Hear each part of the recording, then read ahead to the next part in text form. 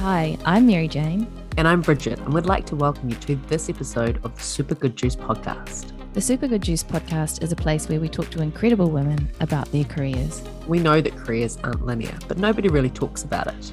And so this is a space to share and listen and hopefully learn something along the way. Thanks for joining us. We hope you enjoy this episode.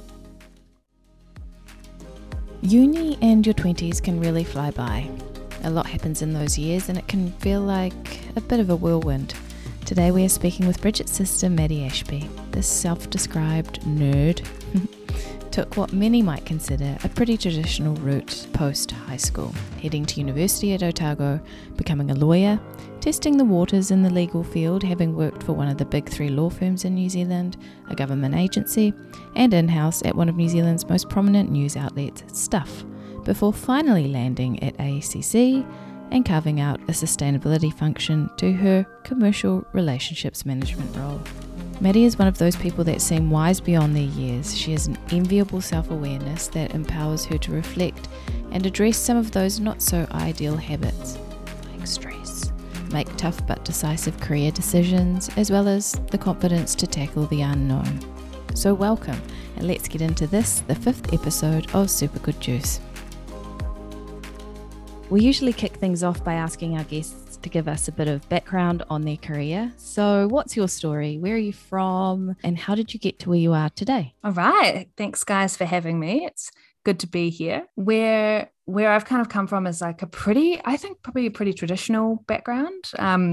So in my career path is probably quite traditional, but I started off super nerdy at school. So that was I just loved it. I was one of those people that just loved school and just had the best time, like hanging out with my friends and studying, which sounds really kind of nerdy now that I think back on it. And my nana always used to hit me up for that, which was so funny. But what that kind of led to was uni was always something I was going to do, and made the choice to do a double degree at Otago. And I studied law and French. So I had an arts degree. That was my other degree. Went into law after that and then worked as a lawyer for about 6 years. Went traveling at a really well-timed, kind of 6 months off in 2019, pre-COVID.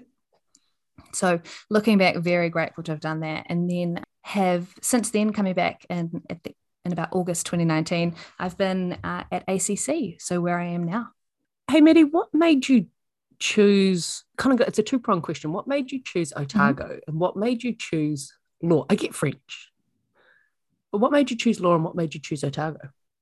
Law was an interesting decision. So I think back when I was at high school, and I hope it's changed now, but it felt quite limited in terms of career advice and paths that you'd go down, because if you were interested in school and you thought you'd go to uni, it would be, if you're good at arts and English and stuff like that, you'd probably go do law, science, maths, that kind of thing. It would be health sciences. Maybe if you did accounting, it might be a business degree. And then if you weren't kind of that way inclined, there were like lots of learn on the job courses. So it was pretty limited, right? And the thing that particularly led me to law is that Mum and I were sitting down kind of looking at career options together, which was really helpful actually.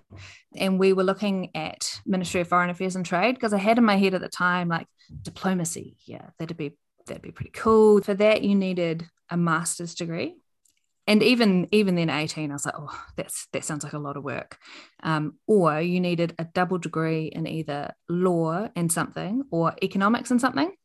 And because economics and numbers weren't really my bag, law made a lot of sense. So a law degree was on the cards. And then about where to go. So I was thinking about that. I think that's one of the more pivotal decisions. Like when you're finishing high school and where you decide to go, there's so many different forks in the road.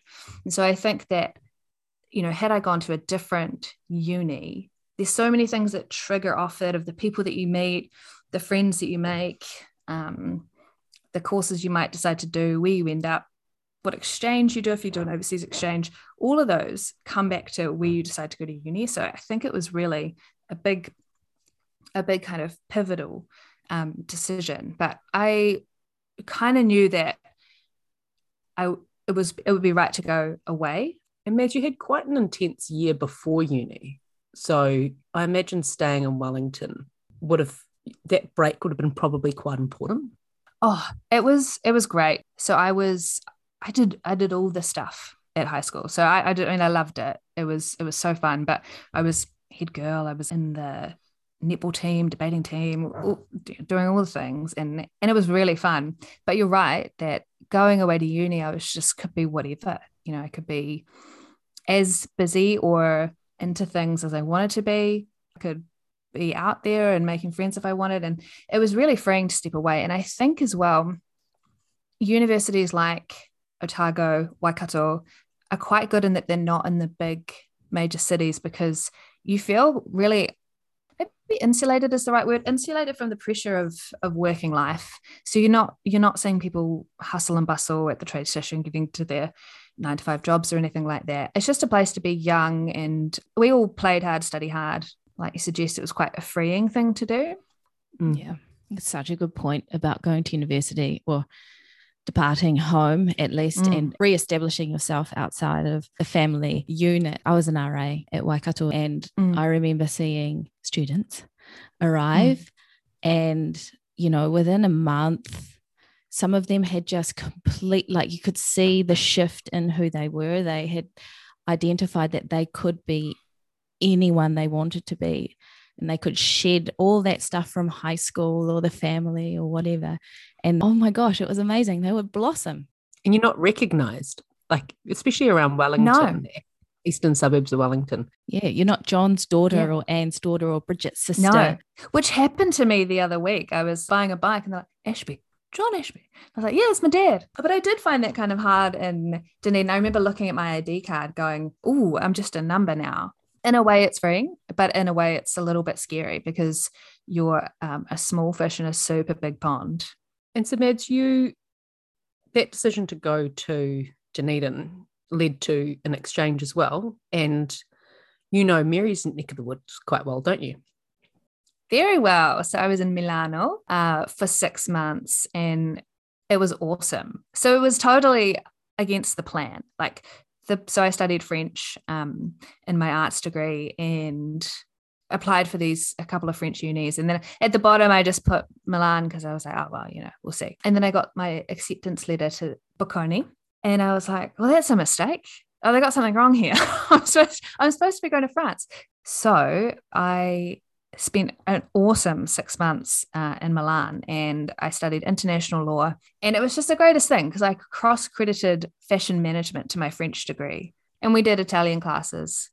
And I loved it. I found Italian, it's not easy, but it was a little bit simpler than French. And I just had this moment of, I was waiting for a tram and someone came up to me and said, do you know when the next tram's coming? And I said, yeah, it's just going to come at this time in Italian. And I was like, oh, I've made it. God, this is great. Did you speak Italian or English with the job you had over there or the internship you had over there? English. Thank God.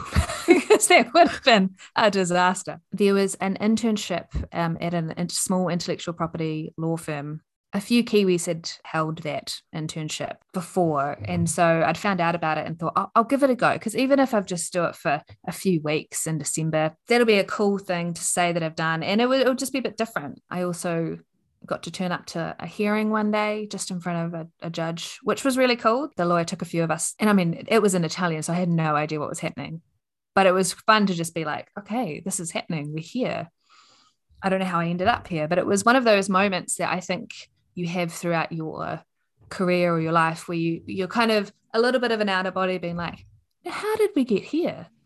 This is pretty cool. It's really cool. Nice seeing those sorts of institutions at work firsthand, especially in a foreign context. Yeah, it made the idea of working in law, which felt quite scary at the time when you're at university, made it seem a bit more approachable, I think. And so you came back from Italy, and then what happened? Was that the end of university for you, or did you still have some more time? No, I had one more year. So I came back to Dunedin. And so going from Milan to Dunedin was a shock again. Barker's track pants? What are you talking about? Puffer jacket. Puffer jackets, rain. They still had a hold on Dunedin. I think they still do. And it was at that time that we were doing the internship thing, or trying to get internships with law and the big firms. So there's about 10 big firms that kind of advertise at the universities. There's so many more firms, but you only see or know of 10 if you don't have any family in the industry. And so it was at that time that we were kind of all chasing internships. So it was quite an interesting year. It was kind of like Hunger Games over rosé sometimes, because you'd have these big networking events where you're all trying to like sidle up and do these nice little quips with the partner of the law firm and just be remembered. You know, I think I was like, I'll wear a bright green top and I'll be remembered, or it's something like that, because there's so many of you. And you've really just got to try and do your best, because you've got your application on one hand, and then they want to see if you're a nice, likable person that they'd want to work with. And so there's networking events and there was interviews. So it was quite a busy year, but it was a fun year. It's quite competitive, isn't it, Mads? Well, it was, and because law always was. So from the start, so in first year, there were 700 law students, and then it cut down to 200 in second year, which was like you go into it knowing that. And so the halls are really great, and they run extra tutorials that you can do to prep. And so that was the most competitive thing I think I'd ever experienced, because, you know, having gone to a very, you know, small, welcoming school, to then going into this, what felt like quite dog eat dog world of, you know, you'll have to beat out other people, which just felt really unnatural. So there was that. And then in the background, you've got, you know, that there's people who are there that are already on scholarships. So they've got a scholarship from the start, which means they've got an internship, which means they've got a job. So they're set, they're good to go. Well, now the next thing is summer clerkships, and you get those by fourth year generally. You do your summer clerkship in the summer between fourth and fifth, and then after fifth year, you'd go in and work as a graduate. So I hadn't done that because I was in Milan. And so I came back thinking, okay, if I'm going to do this, it's got to happen this year, or I'll be on a different path. So luckily it did. Like I was saying, there were 10 firms. I applied for all of them. I did 5 in Wellington and 5 in Auckland just to see. Got a couple of interviews and got a job in Wellington. Who was that with, Mads? So that was with Chapman Tripp, and it was such a great place to start. I just felt so lucky. So that was one of those moments again where you have that out of body moment where you look at yourself and you go, wow, how did we get here? This is great. It was also probably the first moment where I thought, ooh, I don't know about this, because I was in the finance law team. And so that didn't really fit with the background that I'd had in French and arts and art history and all those fun, beautiful things. But I was very grateful for the job, because it gave me an insight into a world, the finance industry, finance sector, that I just would never have got otherwise. And so I learned a lot, and it also proved that I could be there. You know, I kind of was always nervous about, you know, maths or economics and things like that. I always felt a bit out of my depth. And then I was like, wait, hold on. This is Madeline Ashby, finance. I can do this. So it was a bit of a confidence boost, and also a moment where I thought, but how long will I be here? I'm not too sure. But it was a great job, because I think there were 9 of us in the team at the time, and 7 of us were women. And so it was just full, and you don't really see that in the finance industry, but just full of these like really strong, smart women who were friendly, who were doing their thing. And it was a really great way to start out, because I never really felt like I was a woman in law. That was always something that was talked about, how to be a woman in law. And I was like, well, isn't that what we all are? Like, that's just what the whole team is. So I didn't really feel like a fish out of water too much. So that was a really great starting point. Where do you think that nervousness about maths, economics, business and finance, where do you think your nervousness came from? I was 7 years old. And I was 7 years old, and it was called Basic Facts. And you had these little sheets and you had to fill them in and like a time pressured, you had like 45 seconds to fill in your basic facts. The panic would set in, and it was the most brutal way to teach something. And then I just had this big block. And so it's been ever since then. And I feel like if I apply myself now and just try to remove the mental block, I might be okay. And I think one time I even picked up an old year 9 maths textbook just to be like, can I do this? And I mean, I think I could, but I even get a mental block now. I call it public maths. Like, I'm not going to do public maths in front of anybody. Like when we got our home loan and the banker was like, God.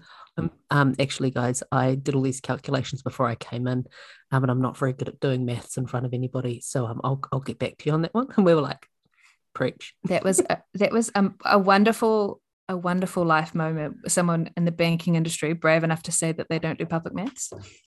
And so, Mads, how long were you with Chapman Tripp for? 2.5 years. It's a good stint. Yeah, that was a good stint. What was the catalyst for your next move? I feel like the writing was probably on the wall for a while, and particularly because I would do a lot of work and people would say, oh, you'd be a great project manager. Well, you'd be great in comms. I'm like, guys, I'm trying to be a great lawyer. So just let me do that for a bit. I think it was a really great place to work and it was a great career, but it just wasn't the right career for me. So the big catalyst for it was that it was actually you and me, Bridge. We went back to our old high school and we gave talks on our careers and what we'd done. And it was really interesting for me because I remember watching you, and you were speaking about your career and the decisions you've made, and you looked really like upbeat about it, and was giving a really good presentation to the girls. And then I went and I was hoping I was looking the same, but internally I was like, oh, it just doesn't feel right anymore. Bridge, you dropped me back at the office. And then as we pulled up, I turned to you and I was like, I think I need to quit today. And you said, you're like, do it today.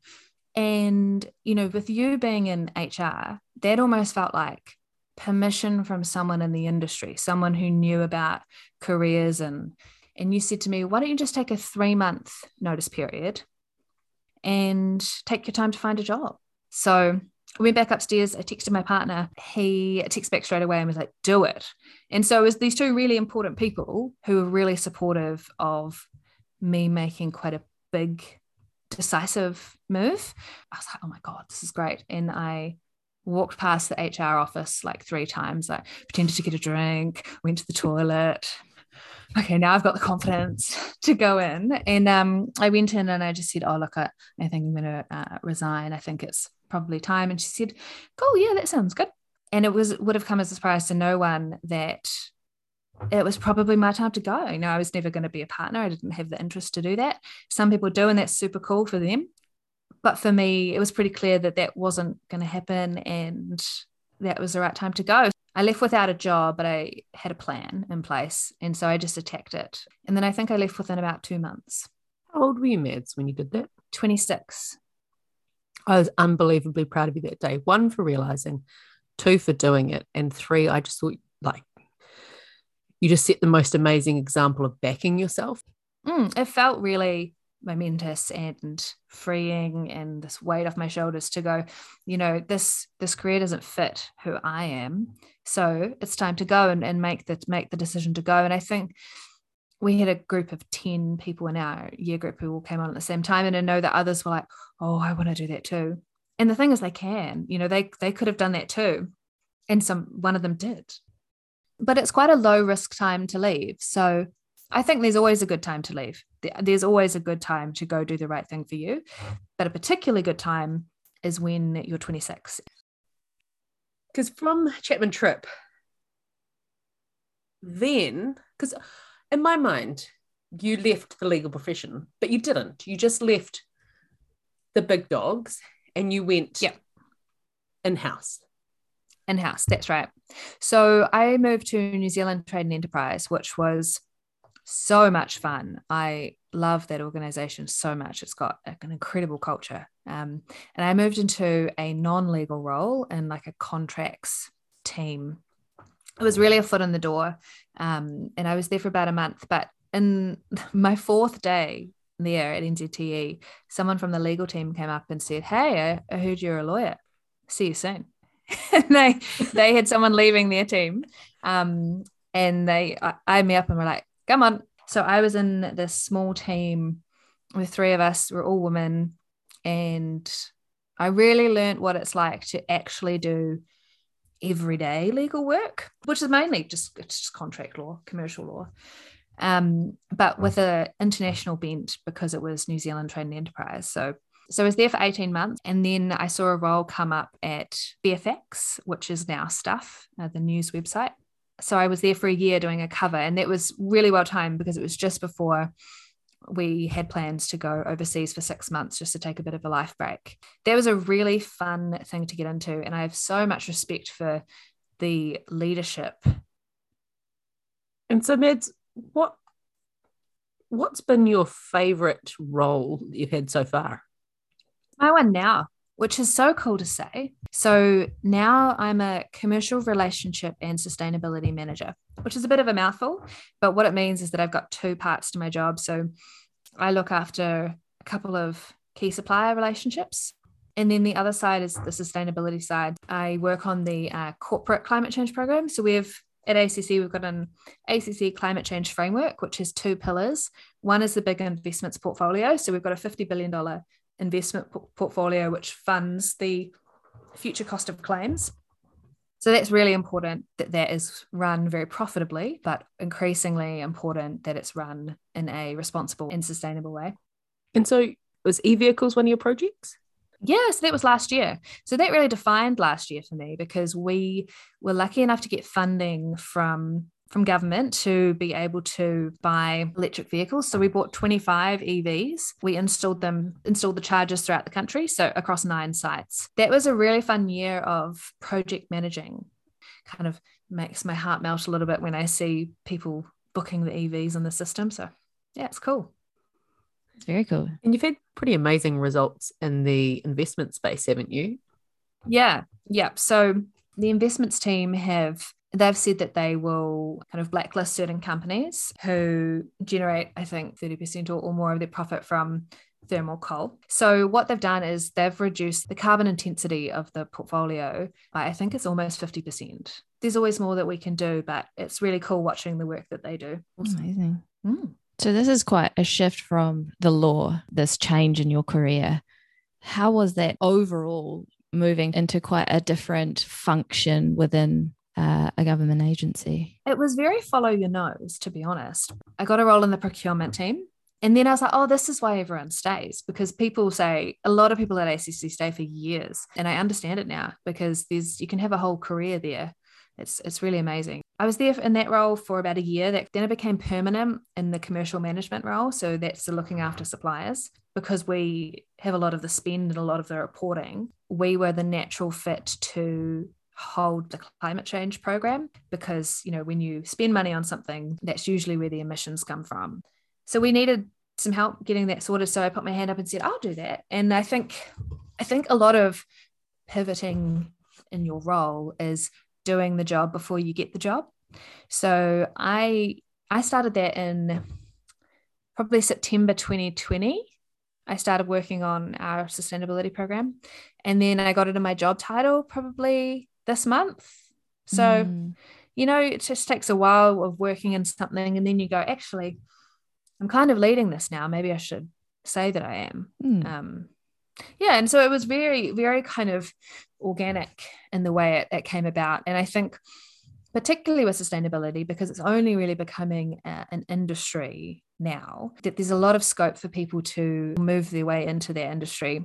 If you know what you're trying to achieve as an organization, you can also be the one to go, oh, well, because I know that this area is our highest emission source, let's do a targeted program there. And so you've got that information and you can have a lot more impact. So I think you can get into it a lot of different ways, particularly if you know how the business is operating, you can work to putting a sustainability lens on it. I love that advice, especially do the job before it is your job. Be bold enough to suggest it. Because I assume, Maddie, you asked to have sustainability in your Yeah, I company? asked. Yeah. Because you don't get it if you don't ask. Yeah, it's amazing, Maddie, because we hear all of this messaging around what can we, the individual, do. But actually, it's the manufacturers, it's the big corporates, it's the business. There are so many other opportunities. 100%. And so you go, where's the energy? There's a lot of energy I could put into like maybe running a waste campaign, like here's about single-use items at work. That could be time well spent because it touches a lot of different people. But also, when you look at the percentage of what our waste is versus air travel, well, actually using, Zoom calls or Teams calls instead of people traveling for work is going to have a much, much larger impact. So actually, why don't we just focus the energy on capping air travel budgets or something like that and teaching people about why that's impactful. But I also think that it is hard for people because they do feel very guilty about things that they have very little control over. So when we first released our framework in 2020, the particular board chair and chief executive we had at the time, which has since changed, they were just so strong on it and said, we want to reduce our corporate emissions by 60%, so get it done. So we said, we'll buy 20 cars. And they said, buy 80. And I said, well, no, actually, we don't need 80 cars, but thanks, good energy. And that's where it really comes from, because it comes from the top. Because if the top is saying, do it, you will see progress. Have you always had a passion for the climate and sustainability, or is that something that's evolved over the past couple of years? It's evolved in the same way it's evolved for everybody, I think. It's not something I grew up being particularly passionate about, but it's been really cool to be able to turn it into the job that I do on a daily basis. You can hear the passion in your voice when you talk about it. It's really nice to hear. More than when you were highlighting banks' terms and conditions? Big time. Oh, yeah. God, that sounds grim. So I did that for 6 months.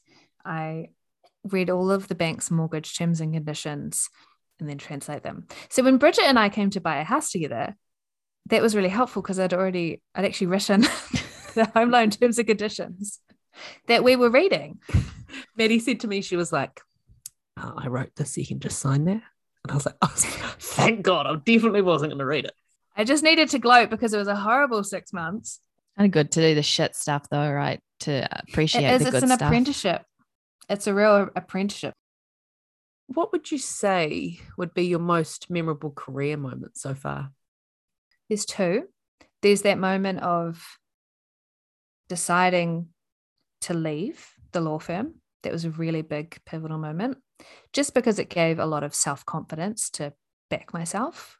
And then the career high of just buying electric vehicles and installing them was really cool and tangible. Any regrets, Mads? I think being stressed for more than I needed to. I probably started being stressed at work from the start because it was competitive, and then had a few different jobs. And then I realized that the common thread between those jobs was me. And so I was the one that was stressing. And then I'm in the job I'm in now, I'm in a team of 20. And so we all broadly do the same things. And so you realize that actually there's people who are doing the same job and they're not kind of taking it home with them mentally at night, and that I didn't have to. And so I kind of regret taking that stress with me. Mads, did you have any role models or key people throughout your journey? Certainly. I think one thing that was useful was what a recruiter said to me one time, is that the only one that cares about your career is you. And that was useful to know for terms of ownership of just make the decision you want to make for yourself. No one else cares. In terms of no one else is going to stress if you make a different decision. So that was useful. But I think in terms of mentors, there's so many along the way that even they might not describe themselves as mentors or a mentor-mentee relationship. But we've got a big family of amazing aunties and uncles and mum and dad who ran their own business for 20 years. So they were always really inspiring and still are, and love to get stuck into work conversations. And then what I love is the hidden mentors in day-to-day life. The person that you call before you're going into a negotiation. Who's the person that you call for the pep talk? Who's going to practice your lines with you, play good cop, bad cop, and things like that? That person is a mentor, whether you've agreed it amongst yourselves or not. And I think identifying them as they come up in your working relationships so that you can feel grateful towards them is important. Maddie, what do you do to create that mental space from work? Hobbies. It's so important to have something that you love to do and think about outside of work. That's not just like exercising or reading or, you know, something like that. So I'm sitting in my sewing room right now, and I've got a sewing machine and overlocker and knitting. And so it's quite cute. At work, there's 5 of us, and we have a wee knitting circle on Fridays, and we have a sewing club every 6 weeks at one of the girls' house. And just having something very structured and creative has been great. I've really, really enjoyed that over the last few years. How old are you, Matt? Almost 32. Oh, wow. Oh, you've established some really good habits for your age, I reckon. Thanks. Yes. Very healthy habits. Any essential reading, watching, or listening that you're just into at the moment? Career-wise, it would be Range by David Epstein. A really great book about how having a range to your life or your career can really give you a leg up. And I think it's an important thing for people in an industry that is quite focused, like a legal industry. And then just on a completely different note, I mean, I'm so in love with Heartstopper right now on Netflix. What's Heartstopper? So good. Oh my God. Stop recommending it to everybody. Oh, Heartstopper, heart melting, amazing. Do you have a hype song or activity? I do like a wee hype song. Changes. Kygo is always good. Yeah. You know, you're coming in on the train in the morning, you're hyping up for some paperwork, contract negotiations, whatever you're doing. That's a good time. Because at the end of the day, a good attitude is everything. I love what you say about attitude is everything, apart from the fucking maths thing. Everyone's got that though. Everybody's got their, like, the chink in the armor, right? If you choose your mindset, you choose success, right?